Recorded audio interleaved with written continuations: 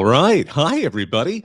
It's our CFB Talk 150, and we're going to have ourselves a special guest this afternoon.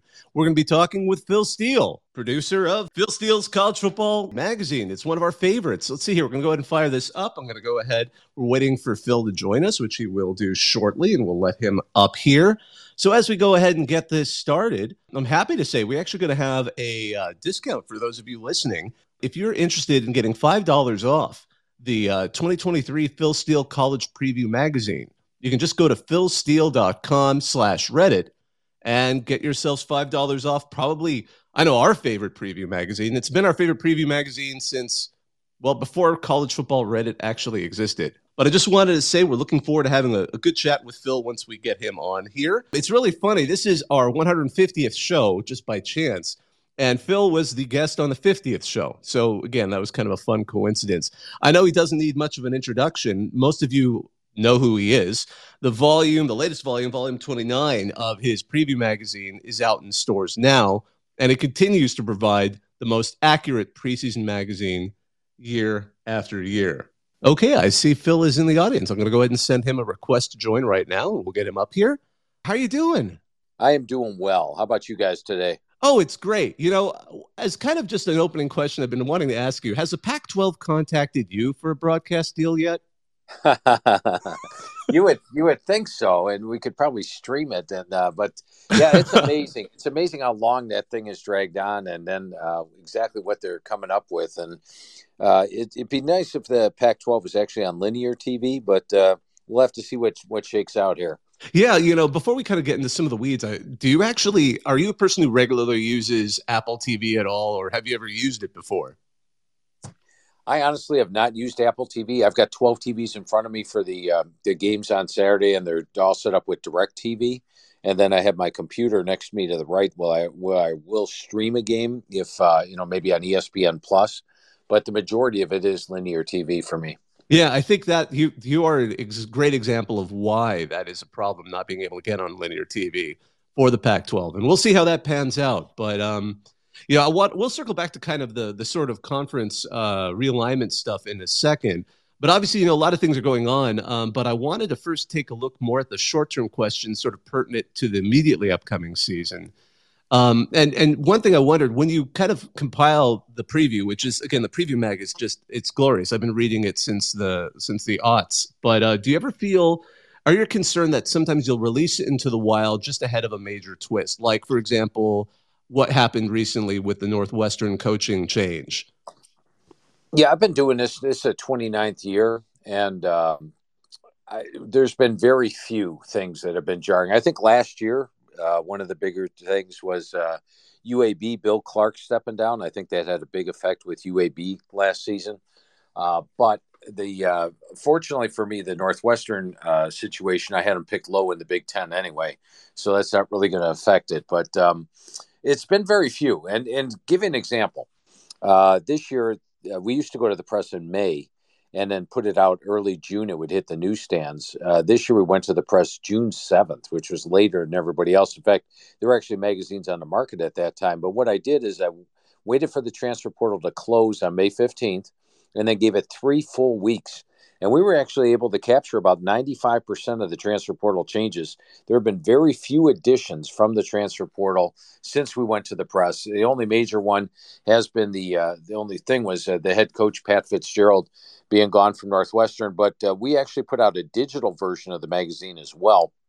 And in the digital version, it actually lists the Northwestern head coach as David Braun with his record and everything. Absolutely. And when you kind of mentioned this, but I know you start writing these as soon as the regular season is wrapping up. I think it's like Thanksgiving weekend. I remember you mentioned last time. How often, how many articles do you estimate you read in a given day when preparing that first draft? It's a huge stack. It's probably anywhere from, if it's a smaller team like Troy, it might be 75 pages of 8.5 by 11. So that might be 2 articles per page. And then if it's Ohio State or Alabama, you're talking 1,000 pages. But you can't skim some of that. I've watched the games. I live the games. And when it's going through the recap of the games, you can skim it a little bit. And then some of the stories, is this guy going to win the Heisman? Is that guy going to win the Heisman? You can just flip right through that because you know who ended up winning the Heisman this year. No need to read it. But yeah, it generally takes me about 5 to 6 hours to read through all the stories that were written about the team for the year. But I tell you what, it puts you in a real good shape as far as you go through the ebbs and flows of every single position. Oh, that's right. They lost those two wide receivers in week 6 and they didn't come back till week 9. And you saw the offensive dip, and it really allows you to get into all those factors. One thing that I wanted to mention, and I know a lot of fans on RCFB have been thrilled to see that the FCS edition is returning this year. What led to that? Well, there's more and more FBS versus FCS games every year. And for my power ratings, we actually have to know what type of team you're playing to adjust the power ratings or the expectations for the teams. So we have been going back and doing the FCS teams and the ratings for the last, forever. We've been doing the ratings. But as far as the actual write-ups go, we started dipping our toes in the water again maybe 2 years ago. Last year we did it again. And then this year I figured, what the heck, let's go full blown. And unlike past years when we had the FCS magazine, we only released, it was basically 1 page per team for the FCS. But now this year it's 2 full pages per team. And the one big addition is I've been tracking lines on FCS football. There's been websites that have actually posted lines on FCS football the last 5 years. And we track them all week long, get the latest line on the game. So we actually have spreads on the last 5 years lines for the FCS, spread records for the last 5 years, complete right up on the left, just like you would for the magazine. Schedules in there, stats are in there. So we have all the information compiled now, and I'm pretty excited. It's 2 full pages on every FCS team, and you become an instant expert on FCS football. It's interesting because I know you do so much work with the FBS in terms of interviewing head coaches. I think you interview usually most of them every year for at least an hour or so. What went into kind of compiling a lot of this data for this FCS edition? Yeah, and haven't got quite to that point yet. There's been a couple FCS coaches I've talked to, but for the FBS, I talked to 123 of the 133 head coaches. This year, I'll probably talk to 3 or 4 of the FCS, so not quite the same in depth. And plus, for the FBS coaches interviews, what I do is I send them over my team pages, which have every player on the team listed, all their stats, all my individual notes. Then we go over every player on the team, which is why the calls take about an hour. For the FCS, I do not have the individual team pages to send to the coaches to go over every player. So what we do is we get the roster, check last year's stats, and do it like most other magazines would do it, as far as the write-up for it goes. So it's probably not quite as in-depth because we're not talking to the head coach, but it's still a very in-depth process going through the write-ups. Absolutely. It shows. I got the digital copy myself, and you could see the effort that goes into it. Um, you know, with all this work that goes into preparing the magazine, with all these interviews, reviewing all the conferences, talking to all these coaches, do you start to see themes forming from season to season? And I guess by extension, is there anything about the 2023 season that you sensed as far as thematic or whatever heading into the season? I'm glad you picked up on that. I would say it was probably maybe the 5th or 6th coach I talked to out of the 123 this year. And we'd be going through the roster, and we get to an FCS player, a player that transferred from the FCS last year. And I'm like, oh, another FCS player started last year. Oh, another FCS player started. Oh, this FCS player came in and started. So then I started noticing that every time I went through it with the coaches. And, by the middle of it, it was something where I would actually throw it out at the coaches. It's like, hey, coach, I'm going to throw you out my philosophy right now, which is the FCS players that come in, as long as they have experience, they're probably better than a Power 5 transfer that hasn't played because they've played. Secondly, they come in with a chip on their shoulder. They're grateful for being there. And what I've seen is 85 to 90% of them have produced. And a lot of the coaches I talked to said they agreed, and they're actually very happy with dipping down to the FCS. And it is actually more beneficial sometimes than getting that disgruntled Power 5 transfer coming into your program. So that was probably the main thing I learned this year was that FCS Division II transfers can come in and start right away. Yeah, absolutely. I think that's to an extent some of the fear we sometimes hear from not only FCS but also G5 fans that they're turning into kind of a minor league for the very top. Um, Yes, a couple of coaches at Group of Five coaches said, well, one of them in particular said every single one of his 22 starters had been approached during the off season to try to get them moved up, but he was very happy that he held on to I think 21 of the 22. Absolutely. It makes him have to work for it. Exactly. When you write out your previews, what typically is the most difficult thing to project for an upcoming season? Right now, it would probably be how the transfers are going to fit in. I remember there's one team last year that brought in 8 Power 5 transfers and only one of them played. And then you get a team like, USC, which of course took some top-notch transfers that had played and showed remarkable improvement. So, how will the transfers fit into the situation, especially like at Colorado this year, for example? I think if you go through Colorado position by position, there's no doubt they've upgraded the talent level at every single position over last year. But I watched the spring game. And after the spring game, it was like 5 of the stars from the spring game bolted out of there.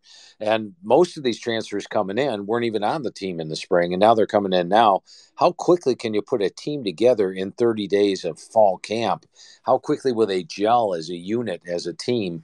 That's probably my biggest question mark heading into the year would be that, or even a team like Texas State, which brought in a very explosive offense from G.J. Kinney. They had an Incarnate Word. It worked great in the first year at Incarnate Word. Will it have that same type of success here at Texas State in the first year? Those are probably the biggest question marks I have. Just since we mentioned him, I want to just specifically ask, how do you see the impact of Coach Deion Sanders on Colorado heading into this season? I think personally, I don't think you could put a team together in 30 days and have them compete, especially when you look at the Pac 12. The Pac 12 is one of the more underrated conferences out there. I know we started off the interview talking about their TV deal, but the TV deal doesn't have anything to do with the talent they have. You're looking at 6 really powerful teams in USC, Oregon, Utah, UCLA, Oregon State, and Washington. And they've played the majority of those teams this year. They have at TCU, they play Nebraska at home. So it's really a tough schedule. In fact, they're going to be an underdog, I feel, in as many as 9 games this year. And I would be surprised if they went over the Vegas over under total to 3.5, just because of the other teams have been acclimated. They have their coaches and are probably better prepared for the season. But in the long term, I think he's going to do great there. I mean, look at the talent he's been bringing in. Yeah. And when you do kind of interviews and gather information, what is your kind of sure telltale sign of a team is on the up and coming? And is there similarly a distinct tell if a team appears to be on the decline?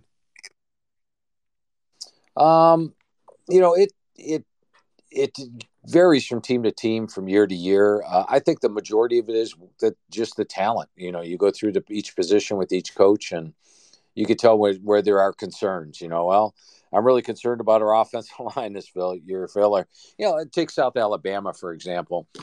Kane Womack's first year there at South Alabama, we went over his offensive line, and he just flat out told me, Phil, I'm concerned if we come up with 5 starters on the offensive line. This thing's a mess. It's my biggest concern on the team. I'm very concerned. This year, it's his 3rd year as the head coach at South Alabama. He's doing a remarkable job. In fact, this year he told me, hey, the offensive line has gone from a weakness to a strength, and it has. I've seen the progression of the roster and where it's gotten to. So I think just listening on each position and seeing how the coach feels about it, and getting the honest thing. You don't want to have a coach that speaks greatly of everything. You don't want to have a coach that downplays everything. Most of the coaches tell me exactly like it is. That makes sense. Pulling more towards what's going on now, just what are your general thoughts on what's going on with the Pac-12 this week? Well, I'll be honest with you. This whole conference thing is one thing I have not been an expert on. If you had asked me 4 years ago, Phil, does USC and UCLA have a chance of going to the Big Ten? I would have laughed. Does Texas and Oklahoma have a chance of going to the SEC? I would have said probably not. And when the Big 12 lost Texas and Oklahoma, I'm raising my hand. I was one of those people that said the Big 12's toast Pac-12 is going to absorb them. The Big Ten is going to absorb them. The SEC is going to take them. What's going to be left? Kansas, which, is a horrible football team at that time. And now look at the Big 12. They're in much better shape. And even a Kansas is a much improved team and one that's catching it. So it looks like the Pac-12 right now is on very, very shaky ground. But I would have put the Big 12 on life support a few years ago. I opened by asking you kind of jokingly if the Pac-12 had contacted you for a broadcast deal. I guess conversely, I was sort of asked if the Big 12 reached out to you about membership. So on that note, I mean, how do you think Big 12 Commissioner Brett Yormark has done so far? I think he's done a great job. I'm looking at the 4 teams that they brought in. BYU, great pickup. BYU is a national brand, has done great on the field and has a great fan following. Cincinnati, Houston, and UCF were the top 3 teams in the American Conference. The American Conference has been the best group of 5. Coach Malzahn's been building for this move to the Big 12. I think those are 3 really good programs to bring in. So the 4 teams he brought in, great. I think when you look at the overall conference, I mean, getting a team like Kansas out of the basement and into the middle of the pack, it's been a highly competitive conference the last couple of years. And it's not like it's been dominated by Texas and Oklahoma. Last year, the championship game was TCU and Kansas State. Prior to that was Baylor and Oklahoma State. Texas and Oklahoma haven't even been playing for the championship games.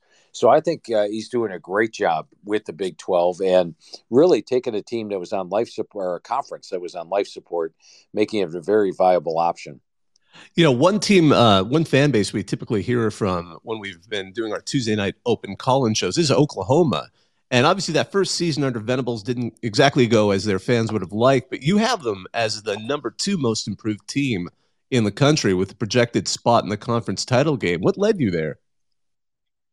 Yeah, when I went over the team with Coach Venables, going over the defense for starters, I mentioned, and it didn't make him very happy, 461 yards per game last year, 30 points per game. I've never seen a Brett Venables defense anywhere near that. And part of the problem was, I think, he had a somewhat complex defense, brought it into Oklahoma last year. It was a learning year defensively. The offense didn't give him a lot of help, especially when Dylan Gabriel went down to injury. And they basically, their backup quarterback was running the Wildcat offense. But this year, they're not only more acclimated to his defense, but they brought in a lot of solid transfers. Guys like Rondell Boythroyd, who comes in from Wake Forest, Dasan McCullough, who comes in from Indiana, Reggie Pearson from Texas Tech. I think the defense not only has the returning talent, understands the defense, but also gets some nice additions. And offensively, as long as they keep Dylan Gabriel healthy, they'll be in better shape if he gets injured. They bring in a Jackson Arnold, who's one of my top quarterbacks out of high school, a true freshman that really was in for the spring and did well. The offensive line with Bill Bedenbaugh still there as a head coach is solid. And some of their losses last year were by some pretty close margins. You look at the 3-point loss to West Virginia, the 3-point loss to Texas Tech. I thought they played great in the bowl game against Florida State. It was an undermanned Oklahoma. Florida State was a big favorite, and yet they almost won that game. Florida State needed a late score to win it. Now, when you look at the talent they have on the field this year, it's strong. And then you look at their schedule. They did get to avoid a couple of the key teams in Big 12 play. They don't have to play Kansas State. They don't have to play Baylor. And if you go to Vegas right now and take a look at the odds on their games, they're actually favored in 11 of their 12 games this year. The only game they're not favored is against Texas in Dallas. So I do think we're going to see a much better team in year 2 for Brett Venables. And, talking to the coaches through the years, almost every second-year head coach tells me the same exact thing. Phil, we're in so much better shape than we were last year. We know the players inside and out. The players know our systems. Everybody knows the culture. And he's going to be your typical second-year head coach this year, I feel. And Brett Venables will get that defense turned around. Speaking of teams that you've been bullish on heading into this year, you've also put Texas A&M as your number 1 most improved team and as one of the top surprise teams this year. What do you see different for them heading into this season after last year? Well, last year they were a very inexperienced team. They were actually number 124 on my experience chart, one of the 10 least experienced teams in the country. And when I went over the team with Coach Fisher last year, going over the positions, it seemed like the majority of the positions where I'd ask him for, okay, how do you feel about the offensive line, Coach? And he said, Phil, we're going to have one of the best offensive lines in college football. next year. And it was a common phrase at the end of a lot of the positions. Well, this year they're number 14 on my experience chart, a massive jump, I should say. If you go to philsteele.com, I put out a daily blog. One of my blogs up there right now, which is a really good read, is the experience chart. When you make a massive jump like that, what happens record wise? I recommend to the listeners they check that out right now at philsteele.com, daily blogs. But this is a vastly more experienced team, 10 starters back on offense, 10 on defense. They lost their star wide receiver, Anais Smith, in week 4 last year. They went through 3 different starting quarterbacks due to injury. Connor Wegman, as a freshman, really came on at the end of the year. The offensive line was banged up. The defense was banged up. And guess what? Even in their 5-7 season last year, where they had 4-point, 6-point, 3-point, 3-point, 3-point losses, all close, they beat LSU 38-23. And against Alabama on the road, where Alabama's unbeatable, they're at the 2-yard line at the end of the game, throwing in the end zone with a chance to win the game on the final play of the game, down by 4 points. So even last year, they were playing with the big boys. They've got the talent. Jimbo's recruited just as good as Alabama, LSU, and Ohio State have the last 5 years. So they've got the talent. Now they have the experience. I think they're a legitimate contender in the SEC West, despite being 5-7 last year. I can imagine you have a lot of sport in Aggie land right now over that. So that's great. Similarly, as I mentioned, they were one of your top surprise teams, but the number one surprise team for you was Wisconsin, despite the coaching change. I mean, obviously it's Luke Fickell, but what sort of shift should we expect, and what makes you think that they're going to be able to surpass expectations? Yeah, and as you know, I write the magazine in a 3 right-through process. And I'll be quite honest with you, when it was announced that Phil Longo was coming in as the offense coordinator, a guy that runs the air raid, the pass-happy system, I'm like, how the heck is that going to fit with Wisconsin, for crying out loud? The Badgers are a team that dominate in the month of November with that big offensive line and run game. They really don't have the personnel to completely go with the air raid. So very skeptical on Wisconsin right off the bat in the first right-through process. Second right-through process is still about the same. Then the third, after going through the team with Coach Fickell, they signed Tanner Mordecai from SMU, a big-time quarterback. He's a guy that originally signed with Oklahoma and then went to SMU last year. One of my top-rated quarterbacks out of high school. I think he's going to have a big year. But when I talked to Coach Fickell, I voiced my concerns, and he said, Phil, we're not going to abandon the run game. In fact, he felt that the reason Wisconsin had struggled a little bit on the run game, in fact, they have an average 5 yards per carry, believe it or not, over the last 3 years, which surprised me when I went back and researched that. But he felt that was because teams could stack 8-9 players in the box against them, knowing what was coming. Now they wouldn't be able to do that, and he felt that would open up holes for Braylon Allen and Ches Malusi, and that they'll get back above that 5 yards per carry. So I'm assured now that they weren't just going to a full-blown pass offense and abandoning the run. I like the offensive line. I like the running backs, and the run game will be improved. I talked about the experience chart. Last year, they were number 107 on my experience chart. This year, they're number 20. Give you an example. Defense last year, they had 3 starters back. This year, they have 8. They're going to have a top-notch defense. And then what I really like about them is the schedule. You look at their 5 road games, Washington State, Purdue, Illinois, Indiana, Minnesota. All of those are in the winnable category. Their toughest 2 opponents are Iowa at home and Ohio State at home. And getting them at home is huge. Getting Ohio State at home is the week after Ohio State plays Penn State in a massive battle. So the schedule sets up for 11 or 12 wins this year. If you're looking for this year's TCU, or a team no one's expecting to make the playoff, Wisconsin's my pick this year. Wow. I mean, I guess after TCU with a first year, head coach, at least, I mean, obviously a veteran head coach, anything's possible now. So I don't think that's as outlandish as it would have seemed 2 years ago to say something like that. Absolutely. I've always enjoyed reading your various rankings and analysis and how they weave together to create your predictions. And I'd say probably my most favorite is your ranking of toughest schedules. From that, I mean, which teams do you think are going to really benefit the most from scheduling this season? I tend to always look towards the G5. Like, I know Air Force, Toledo, and Liberty seem to have, really favorable schedules as they kind of search to be that New Year's Six team. But what are the ones that have got your attention the most? One team that jumps out at me is a main competitor of Wisconsin, and that would be Iowa. As you recall, last year, Iowa had to face both Ohio State and Michigan.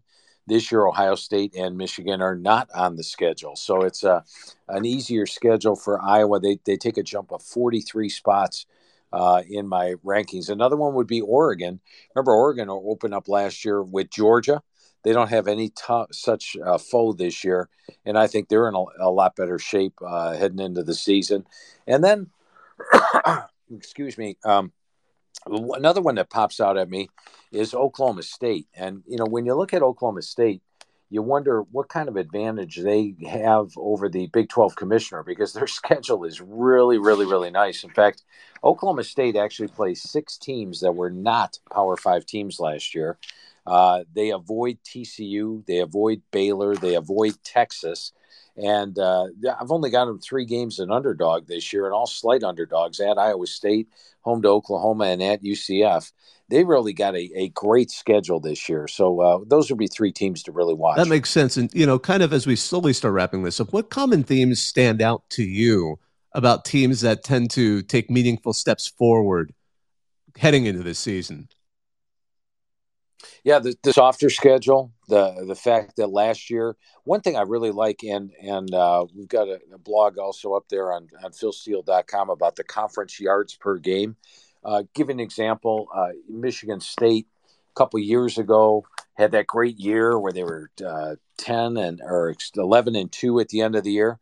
But that season, they were actually outgained by 70 yards per game in Big Ten play. They were very fake. They were not an 11-2 team. And then we saw last year, they came back to where they were. And then other times, you take a team like an Iowa State, who last year outgained their opponents by 50 yards per game, but seemed to lose every single game on the last play of the game, or a 3-point loss during the season, and finished just 4-8, but actually outgained foes by 52 yards per game in Big 12 play. They're under the radar, and they have a more experienced team this year. Hopefully Hunter Deckers is going to be able to play. That news came out today. But if he is able to play, I think Iowa State will have a much improved team. So the experience level, as I talked about, the experience chart, close wins, close losses from the previous year. And then sometimes it's second year, third year head coaches also make big time strides. Phil, I enjoyed talking to you so much. I know I could fill an hour or two with this, but I want to respect your time and slowly wrap this up. So really kind of more of a positive spin here. What brings you joy in college football as we head into 2023? Well, it's all I study all year long is college football. So, 365 days of the year. I don't know any other sport, don't follow any other sport. It's always a lot more fun when the games are being played. They're about to be played. So that, of course, gets me very excited. But I always enjoy talking to the coaches during the off season. The respect factor, being able to talk to them for the amount of time that I do. That's probably one of the things that really, really gives me a lot of comfort and joy during the off season. During all those long work weeks, it makes you happy when you get off the phone, and especially if they compliment the work that I'm doing. Absolutely, I imagine. And I can, a lot of us who read as fans or as media or even as coaches really do appreciate all the work that goes in year after year. And I don't want to say decade after decade because that sounds scary, but we're almost getting there. It's going to be decade number 3. And not even counting power sweep. So it's been longer than that. But thank you so much, Phil. It was great to have you on. Yeah, it was a lot of fun. I always enjoy our conversations. A lot of fun talking football. Absolutely. And for those of you listening, if you missed the beginning, this is going to automatically turn into a recording, and then we'll turn it into a podcast version that you can access at RCFB Talk, wherever you get your podcasts. And just a quick reminder that the folks at philsteele.com have been kind enough to offer a discount. There's a link, and I've put it in the reply, and I'll probably remove it after a little bit, but you can get $5 off the 2023 Phil Steele College Preview Magazine by going to philsteele.com/Reddit. Well, that's all we have for this afternoon. I just wanted to thank all of you for joining us. I wanted to thank Phil Steele. My name is Bobak Hayeri. This was RCFB Talk 150. Now I'm going to hang up and listen.